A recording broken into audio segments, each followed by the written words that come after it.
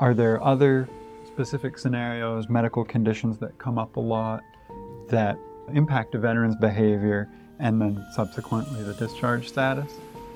Yeah, there are 5 that I can think of. We've talked about we've talked about depression.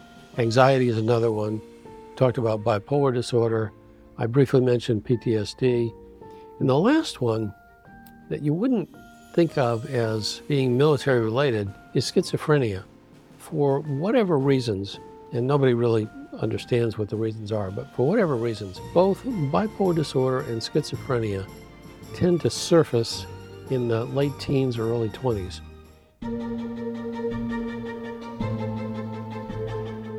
Welcome to the Victory Over VA podcast, a podcast about empowering veterans to overcome denied disability claims.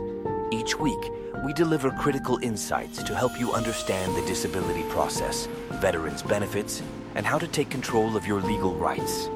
Now here's your host, Attorney Francis Jackson.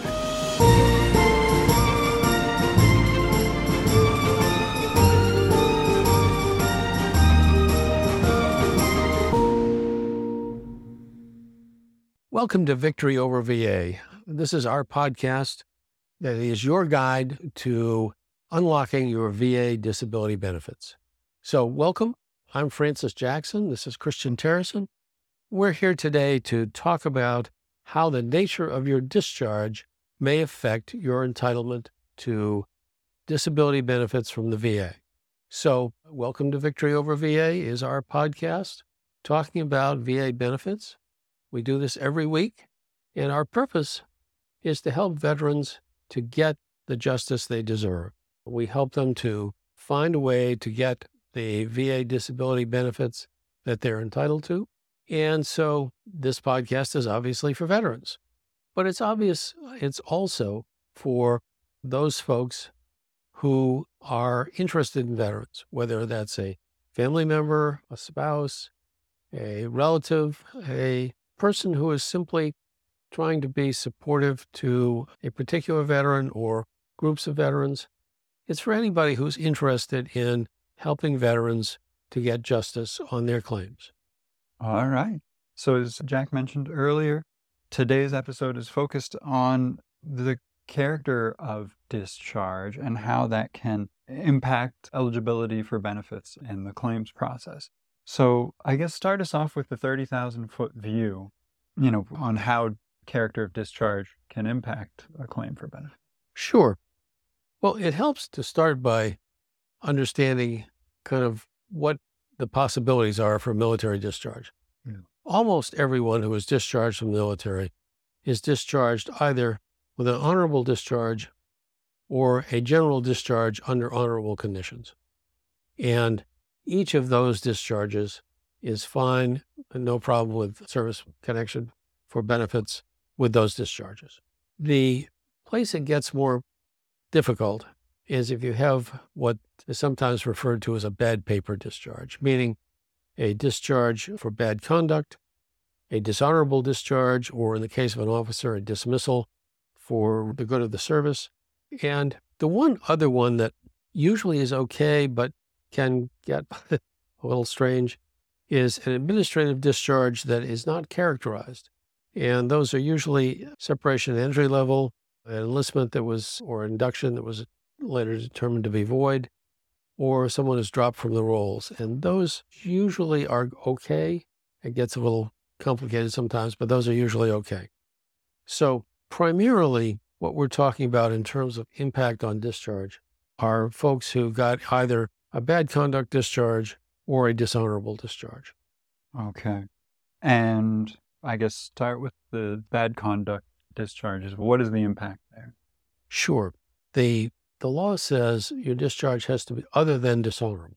Now, as you can appreciate, an undesirable discharge is undesirable. But what about a bad conduct discharge? Well, a bad conduct discharge is not specifically honorable or dishonorable, but it tends toward dishonorable.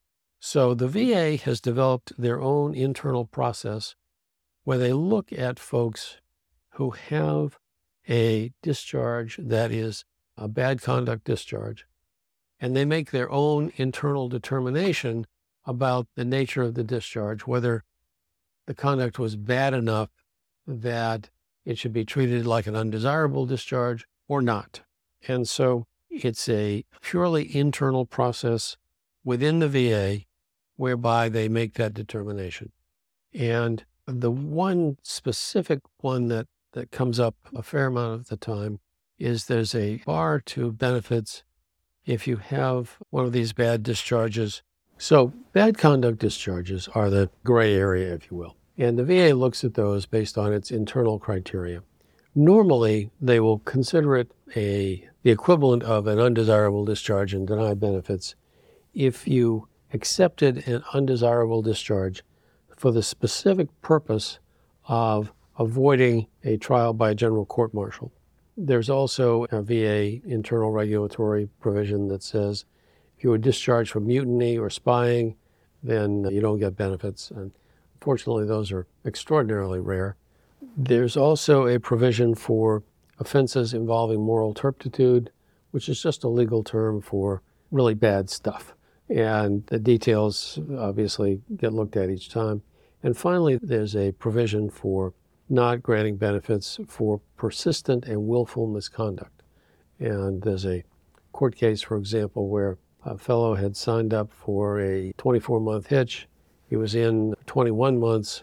Within that period, he was disciplined 3 times for AWOL and possession of drugs. And the VA just said, no, that's too much.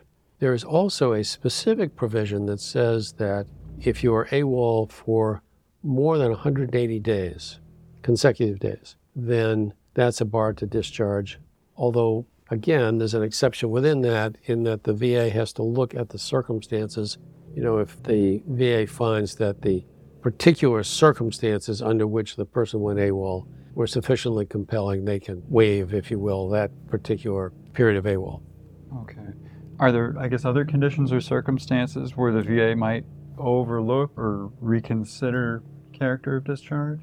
Well, the primary one that gets past all of these, including the undesirable discharge, is insanity. And that sounds like it's a terrible barrier and would never be able to prove it. But in practice, the VA definition for insanity is that you had a condition that caused you to behave in a way that you would not otherwise have behaved. And that, as you can appreciate, is somewhat broader than the typical conception of insanity. And we have had one case in particular where I thought the VA actually did the right thing. I had a gentleman who served in the military. During his military service, he developed bipolar disorder. And for those not familiar with the development of bipolar disorder, typically a person will have periods where they're really perfectly normal. And they'll have other periods where they're almost high. They'll be very outgoing, talk a lot, have lots of energy, not sleep much. And typically there will be, at the other end of the spectrum, periods where they're very depressed, not very functional, irritable, and just really not able to do normal day-to-day activities. So this gentleman developed bipolar while he was in the service, toward the end of his first period of enlistment. And, you know, he would have these short periods where he would behave strangely, but he only had a few of them, and he was otherwise an exemplary soldier. They liked him. They wanted to keep him. So when he'd have one of these periods and screw up, essentially they would try to work around it. They would give him a non-judicial punishment, or, you know, they would find ways to not discharge him for it.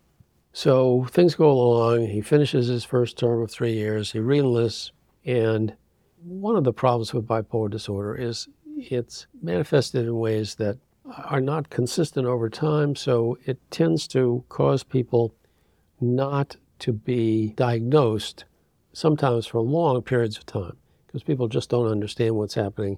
The person will go along perfectly fine for quite a while, and then they'll have this weird episode, and then they'll be fine again. So that's what was happening with him. And in his second period of military service, you know, he would have some more of these episodes, and because he'd already had prior incidents where they found ways to overlook it or bypass it or give him minimal punishment, in the military system, if you get enough non-judicial punishments, eventually they have to give you a judicial punishment. So it kind of worked up to the point that about halfway through his second enlistment, he ended up getting a general court-martial and being discharged as undesirable. But it was really all about his mental health. And we were able to get an experienced psychologist to review his records and to explain that these incidents were actually the lead up to his more florid symptoms and his ultimate diagnosis of bipolar disorder, and they just hadn't been recognized at the time. So instead of getting mental health treatment during his first period of service, he'd get these minor punishments, and anyway, it all ultimately led to his getting the undesirable discharge. And bless their hearts, the VA folks that handled the case recognized what was going on and said, okay, we can apply the insanity provision here, and gave him his benefits, and I thought really handled the case perfectly. It's always nice when you see that, and he gets benefits to this day. So what steps should a veteran take if they believe that their discharge status was unjust or, is going to be a barrier to their claim? Well, there are a couple things. Each of the services has a review body that can correct the nature of the discharge or upgrade the discharge. It's usually called the blank Board of Correction of Military Records, fill in Army, whatever. But those processes take time and can be difficult, and it's often hard for an individual veteran to manage that process on his own, particularly the folks who have mental health issues. But that is one avenue toward fixing the problem. You can go back and ask for a review of the character of the discharge, explain why you think it was inappropriate, and sometimes it'll be fixed. There have been several groups of service members who have had their discharges upgraded as part of a revision of how the military viewed certain behavior, and those upgrades may or may not make you eligible for veterans benefits. They don't always, so you should look into that if you have an upgraded discharge. But beyond that, there are sort of two approaches and a mixture of those two if you want. One is the character of discharge can be upgraded, as I said. A kind of combination of that is to apply for benefits and to seek a discharge upgrade once you've made the application. That's not necessarily the most effective approach, but it can be done. The third approach is the one we kind of talked about a minute ago in the example that I gave. You can ask the VA to overlook or waive, if you will, the nature of the discharge based on the underlying circumstances, arguing that it falls within their relatively broad definition of insanity. So that's kind of the other approach to solving this problem. And so for other veterans out there who might want to, challenge or clarify discharge status in the context of a claim for disability benefits, what sorts of evidence can they be presenting? I know in that case you had a mental health specialist weigh in and give their opinion. What other types of evidence, though, can be useful there? Well, it's really any evidence that demonstrates that the punishment, which includes the bad discharge, was excessive or inappropriate or unfair based on the circumstances of the underlying event. And so it's really all about what course of conduct led to the discharge and what, in retrospect, might show that course of conduct was not as bad as the military viewed it at the time. And keep in mind that the different services have, if you will, different standards.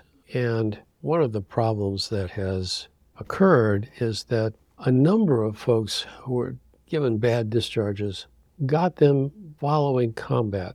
And in circumstances where it is pretty likely that A, the person has PTSD or some similar problem from combat, and B, that wasn't recognized at the time, and C, that led to the discharge.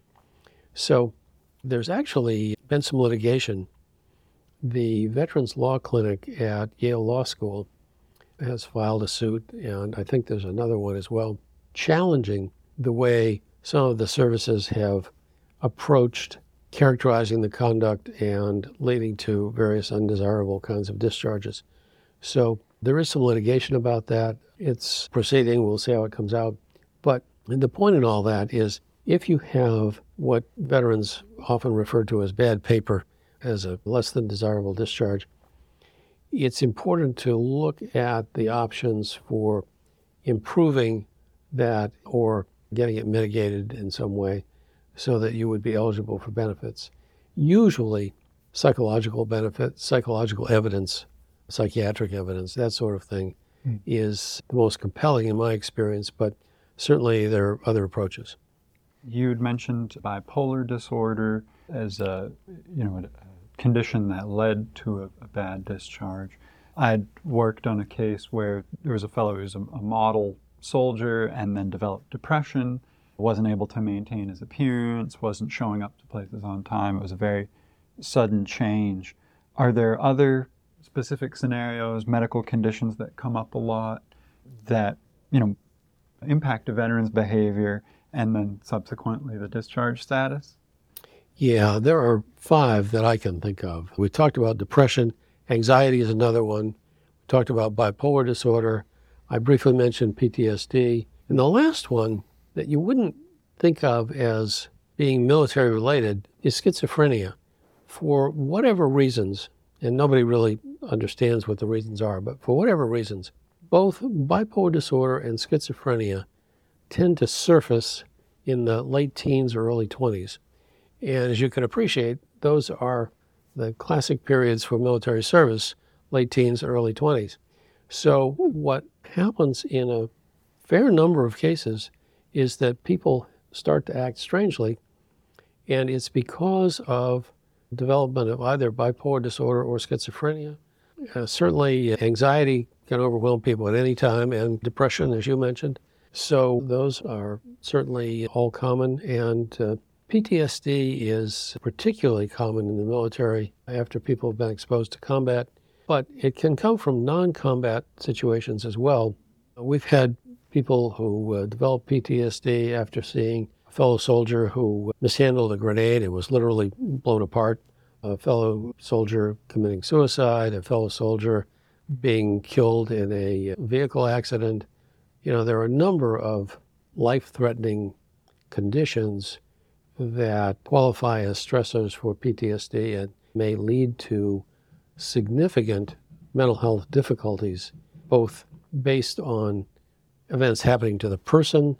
Military sexual trauma is a common one, or events happening to others, some of the ones I just mentioned, or, we've had some folks from Vietnam who, one fellow was a medic who just treated all these gruesome wounds and eventually just developed terrible PTSD. And another one was a fellow who handled bodies, just day in, day out, bodies being returned to the U.S. After being killed in Vietnam. And eventually it really did him in. And so there are lots of different things that can come into play, but those 5 mental health conditions are the most common. What, resources or supports are out there for veterans who are looking to address or amend their discharge status? Well, the Veterans Pro Bono Consortium in Washington, D.C. has a special program where they will try to find volunteer attorneys to help with discharge upgrades. In fact, one of our attorneys, Mary Brasted, has done several of those. Beyond that, there are attorneys specifically who specialize in that, and there are non-attorney folks who are in the various veteran service organizations that may be able to help, or at least direct a veteran to someone who will be able to help. And there are resources within the VA itself where some of the veteran centers or other folks who provide counseling or mental health type services can steer veterans to an appropriate resource to help. And you'd mentioned the lawsuit filed by the Yale Veterans Clinic, Veterans Legal Clinic. Are there any other, policy or legal changes that you see coming that could impact how discharge status is regarded and handled by the VA?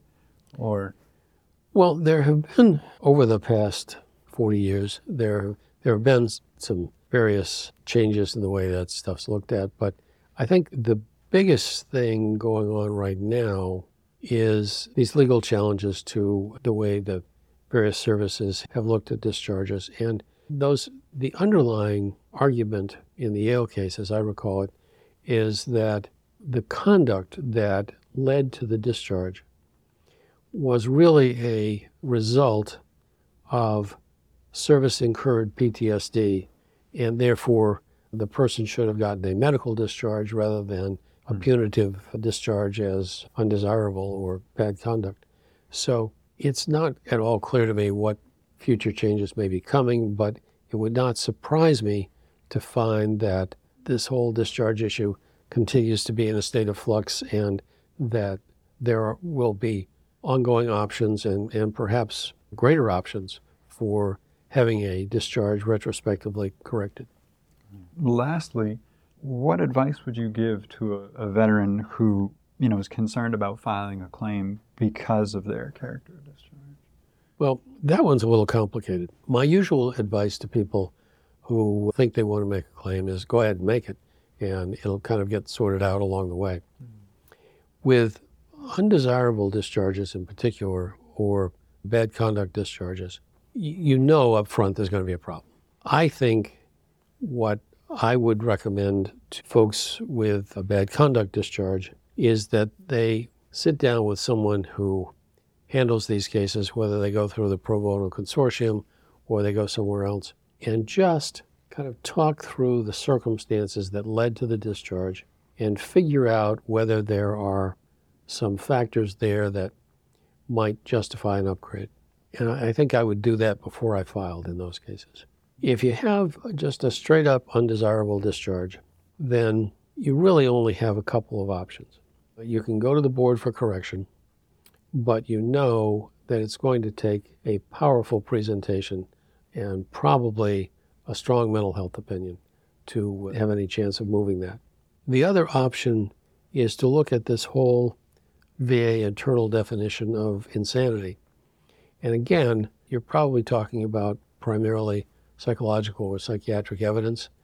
But again, I think that's the kind of evidence that has the potential to move the dial in your direction in those cases. And before I filed a claim, I would look very hard at whether it would be possible to get some of that sort of evidence to support an insanity argument. You can always take the dartboard approach, just, throw the claim in and see what happens. Sometimes the VA will do the right thing all on its own. I don't want to discount that possibility, but if you have a serious claim, and these particularly come up in mental health claims, so, if you have a serious claim, a mental health claim where the person's not able to work because of the severity of the problem, I think I would try to look at that pretty carefully in advance and see what evidence could be mustered to support either an insanity approach or a change of discharge, character of discharge approach. Well, thank you for tuning in. This has been another episode of Victory Over VA. Please be sure to subscribe and come back next week. See you then. Thanks for joining us this week on the Victory Over VA podcast. Make sure to visit our website, veteransbenefits.com/podcast, where you can subscribe to the show in iTunes, Spotify, or via RSS, so you'll never miss a show.